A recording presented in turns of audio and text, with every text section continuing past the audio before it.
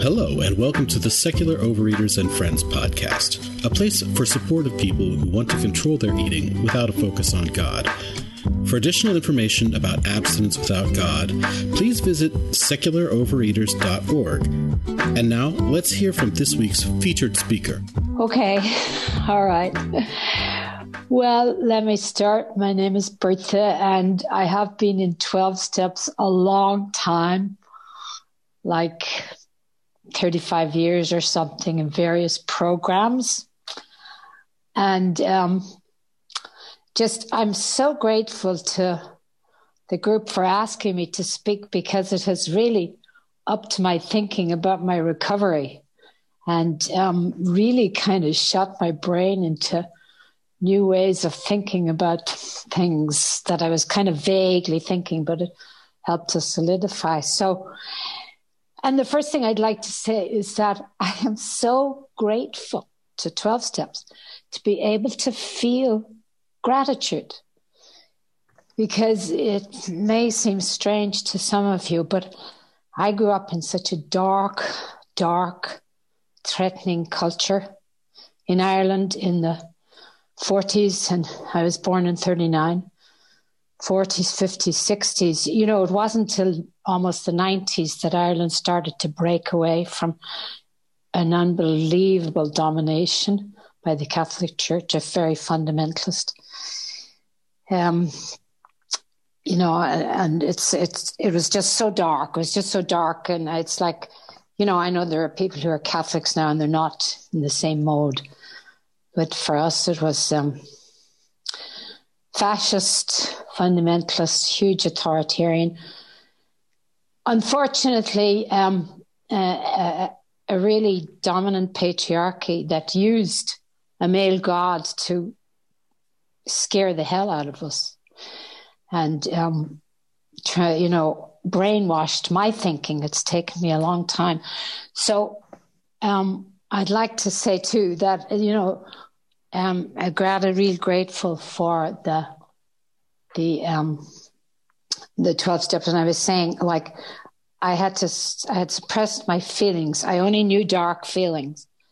And so to finally start to come into lightness is just such a gift to be able to access those really wonderful parts of my brain, the, you know, good emotions. So that really is a huge thing for me. I mean, I remember when I started to first feel gratitude, you know, to be able to understand what gratitude was.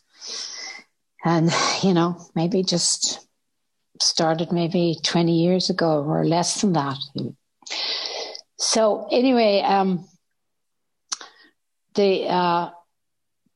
also to say to, you know, everybody, like, you know, take what you like and leave the rest. It's very important, because all our brains are so unique. And, you know, what I say might have no relevance, but maybe your brain might pick up, you know, one or two things that it can use and turn to its own individual needs. And, you know, and that 35 years in program doesn't necessarily mean anything in terms of gaining wisdom. I have you know, more access to, like what it says in those steps, which I love, is, you know, the collective human wisdom. And I hope that what I do in my life adds to that collective wisdom. And I'm a big believer in evolution, and I'm sure that that's more likely the energy that helps us to change than whatever goes under the name of God. And, you know, like I noticed that I achieve a certain level of understanding and enlightenment, and then someone much younger comes into program and they come in at exactly the same level that I'm at, you know, after years of recovery. So I think that's wonderful. I don't have any resentment about that. I think that's wonderful. But so kind of what I tell myself is, you know, they do stand on our shoulders, just like all human invention stands on the shoulders of people who went before. So,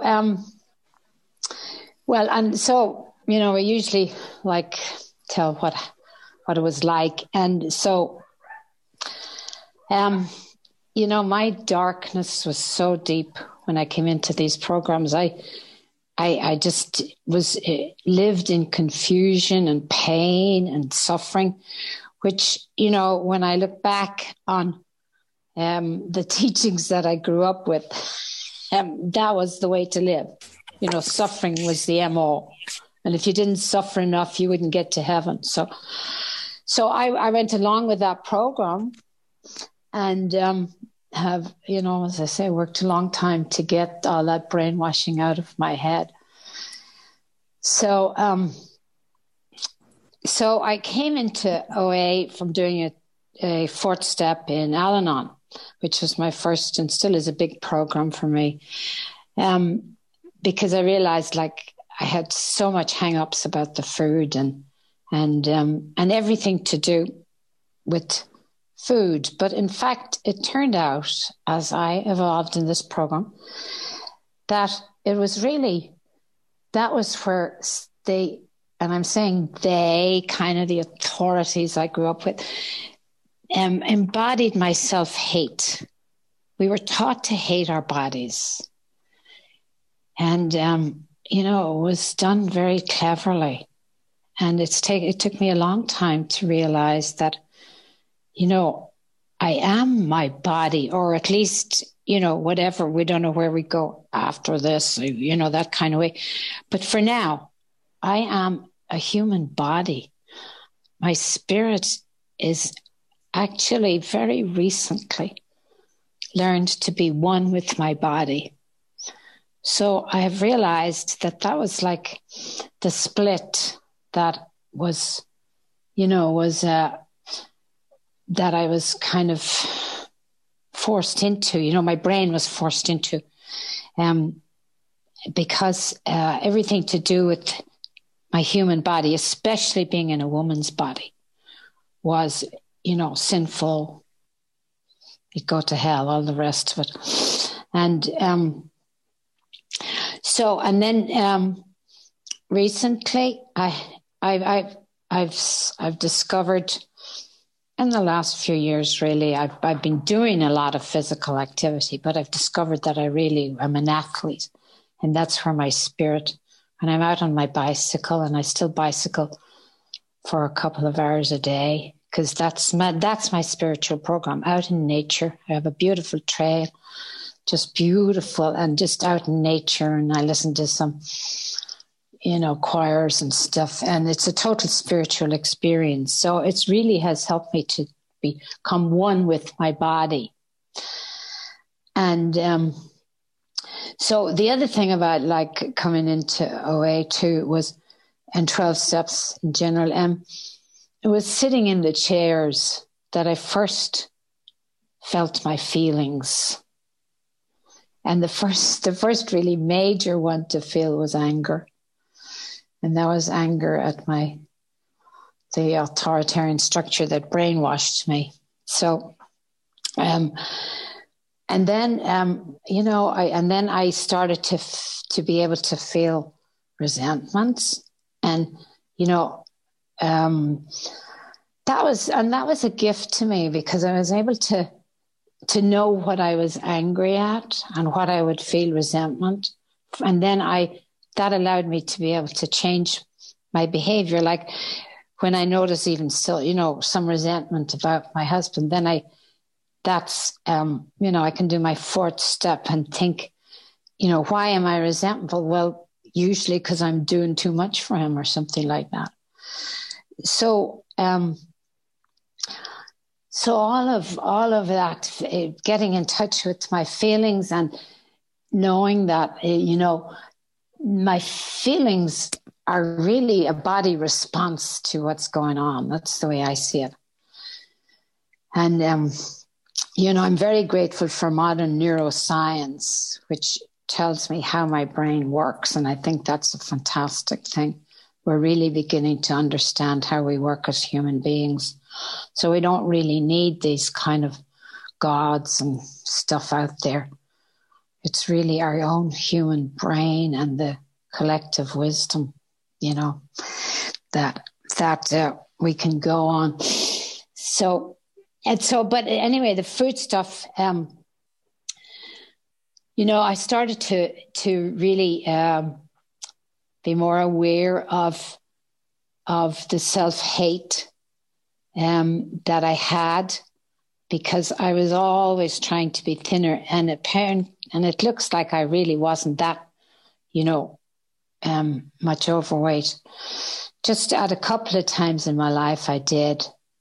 And one time before I got into program, and I felt so badly about myself and of course I thought if I lost weight, everything would change, because that was the message that this culture was giving me, and that I got in my family from my other sisters. They were always talking about the size of my body. But I just have to mention too, there was a lot of sexual abuse in my background. So that created a lot of trauma, of course. So it always seemed like my body was the problem. And if it got the right size and shape that people seemed to tell me to be, then I'd be all right. So when I came in, I was dieting. I was down to eating a couple of bananas a day, and I still wasn't losing weight. So I have subsequently realized that, my weight is the business of my body, and I'm staying out of that. It's been such a gift in the last few years just to really acknowledge that my body knows what it's doing. And I have to be very careful. I was never able to do a strict food plan, because one of my big mental things is restriction. I still don't spend money on myself and things like that. And particularly around food. I mean, it was my brain, my head was totally in my food instead of leaving it to my body.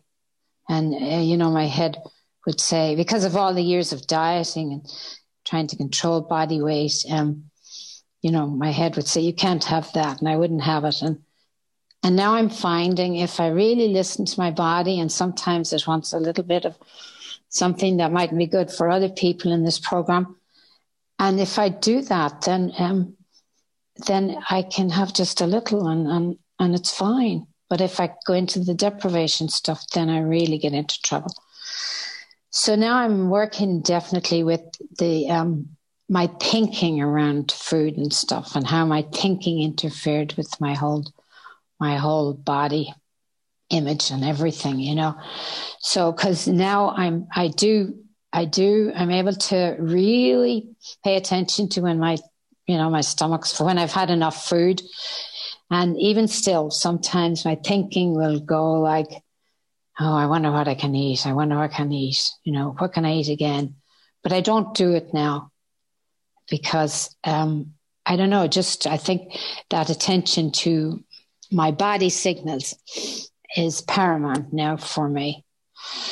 So that's been just a huge gift, just slowly working away. And when I remember one of the things at a meeting, I was sitting beside this young woman who had a body size that I thought I'd die for.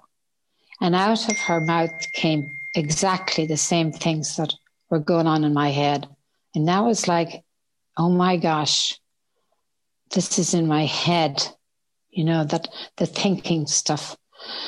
So a lot of miraculous things like that. And one of the things that happened for me, it's not, I don't want to, well, as I say, take what you like and leave the rest. But it was probably 20 years ago now. And I think I was hitting some of my deep sexual abuse issues. And my husband just left, just walked out, just told me one day, I'm leaving. And I started to take back the food. And I dropped out of the program because I only saw rules that I had to be abstinent and stuff like that. I just saw rules. And so I dropped out. And that was the time I probably got to the heaviest. I used to take myself out to dinner, and because I knew I didn't want to get involved in another relationship till I'd healed myself more. So I would take myself out on dates and things, and it was great. I learned to do a lot of things on my own, and took myself to dinner and the movies and things. So it was great. And for the first time, my head was not beating myself up about the weight. I just didn't even think about what weight. And I got to my heaviest. I did weigh at one stage, and I was like, I think I was 210 pounds, and I probably put on at least another 10.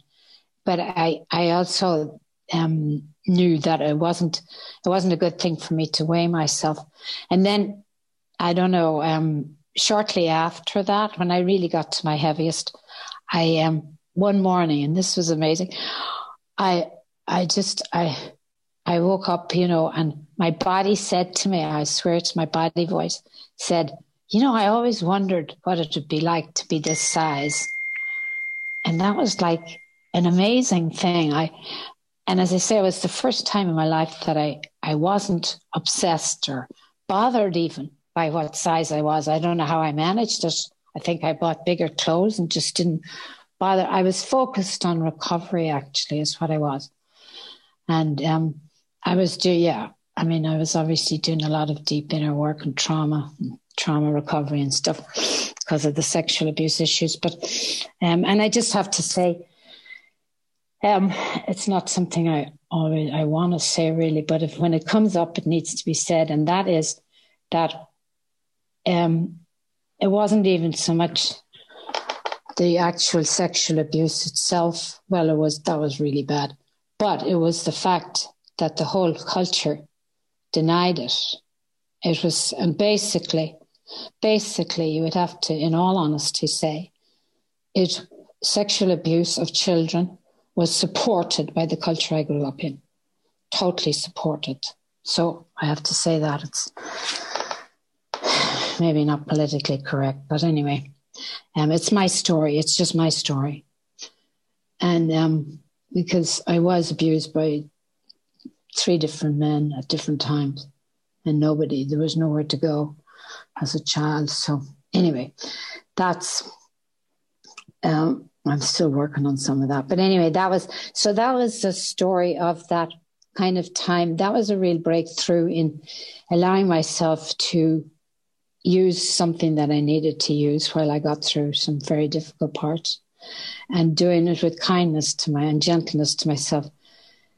And after that, it was like my body decided, okay, I've been here. This is, as much as I want. And then I got back into OA, and then at that point, exercise started to come back into my life. Just a little reminder, Bertha. Thank you. Great. So exercise started to come back into my life, and the weight just came off, and I didn't have to argue with the food or anything like that. So that's been my journey with food kind of thing. And that's where it is now, is listening to my body. And, I suppose because I'm still doing a lot of exercise and stuff, and I had a very difficult cancer a couple of years ago, and my body has come back amazingly. And just like, it's another thing I don't usually share, but, I had a very intense chemo, like in hospital for 5 days on total constant chemo, and that went on for 6 sessions, and my body has come back. It's amazing. So we have incredible, wonderful human bodies. Anyway, I really am totally grateful to, the 12 steps and the programs. And I think the biggest gift that was given to us is the meetings, and that we get together and we share our collective wisdom. And I think what has really healed me has the love and understanding and compassion of these programs and all of you. Just, even if I'm not in the same rooms as you, you're there, your spirit, your desire to heal yourselves and me is just there for me and my spirit to latch on to, to connect with. And I have to say, because I do think we need to update the whole steps and stuff, and that, that the people who had those experiences initially, the original AA people, they had those inner experiences and they wrote them down in the only language they knew how to describe that stuff. And now I think we have neuroscience to describe how amazing our brains are and how understanding. And the other thing that I cling on to is, that the co-founders like that Bill W. Was in that, I think it was the hotel lobby, and his instincts. And that's what I do now. I listen to that inner voice, and he listened to his inner voice that told him. He called it God, but I just call it our collective wisdom or whatever. That inner voice that told him to find another human being who could understand and be passionate to him. And that's how it all started, And they call the power God. I tend to think of it more as evolution and stuff. So that's why we have that language, is because that was the only language they knew to describe these incredible experiences. But now we have other languages. And as I say, my language is neuroscience, really. So, and so the 12 steps, and it's wonderful. Like, I've only come to secular OA very recently, really. I mean, I've always and the other thing, like, for a few years now, and it was very fearful for me to read the steps and just say a greater power instead of the God word. It was very fearful. And now I just do it. And I don't see the problem, because when the concept's first introduced, it's introduced as a power greater than ourselves. So, and in the third step, it's changed the word. That's anathema to me, because I was totally abused in the name of God. So, and I don't see the problem in changing the word. It's introduced as a greater power. And in the third step, it's changed to God. So what's the problem? But anyway, it gets locked into the collective consciousness, I guess. So we are the change that needs to happen, guys. And in a neuroscience way, I see that the part of us that admits it's powerless is this intellectual conscious mind, because it really has no control over the big, huge unconscious.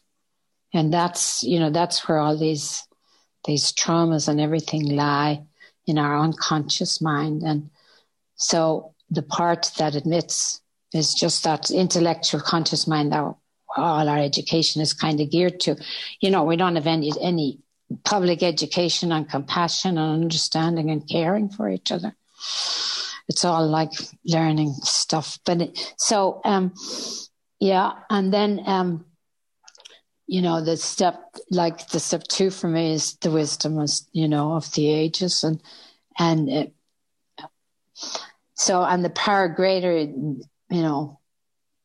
that's is definitely those voices inside me that are, well, and then, checking out those voices with my compatriots in the program, to make sure they're the voice of the real good human being, And I have to say about a fourth step, because of my background, I had to do a positive fourth step. I still don't. I think it needs to be balanced, I had to do it to find out the good parts of myself. Like I said, I couldn't feel my good feelings. I just had no access to them at all.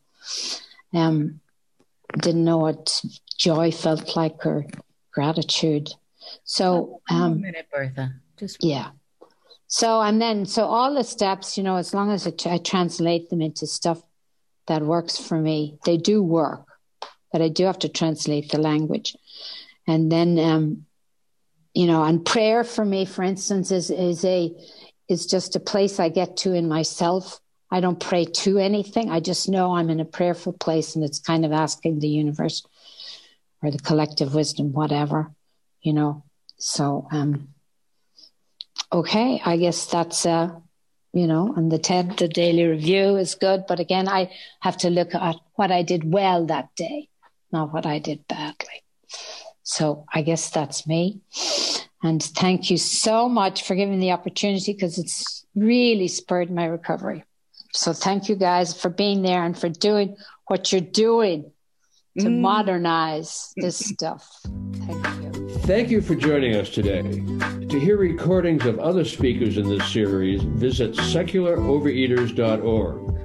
And while you are there, please consider making a donation to support our work.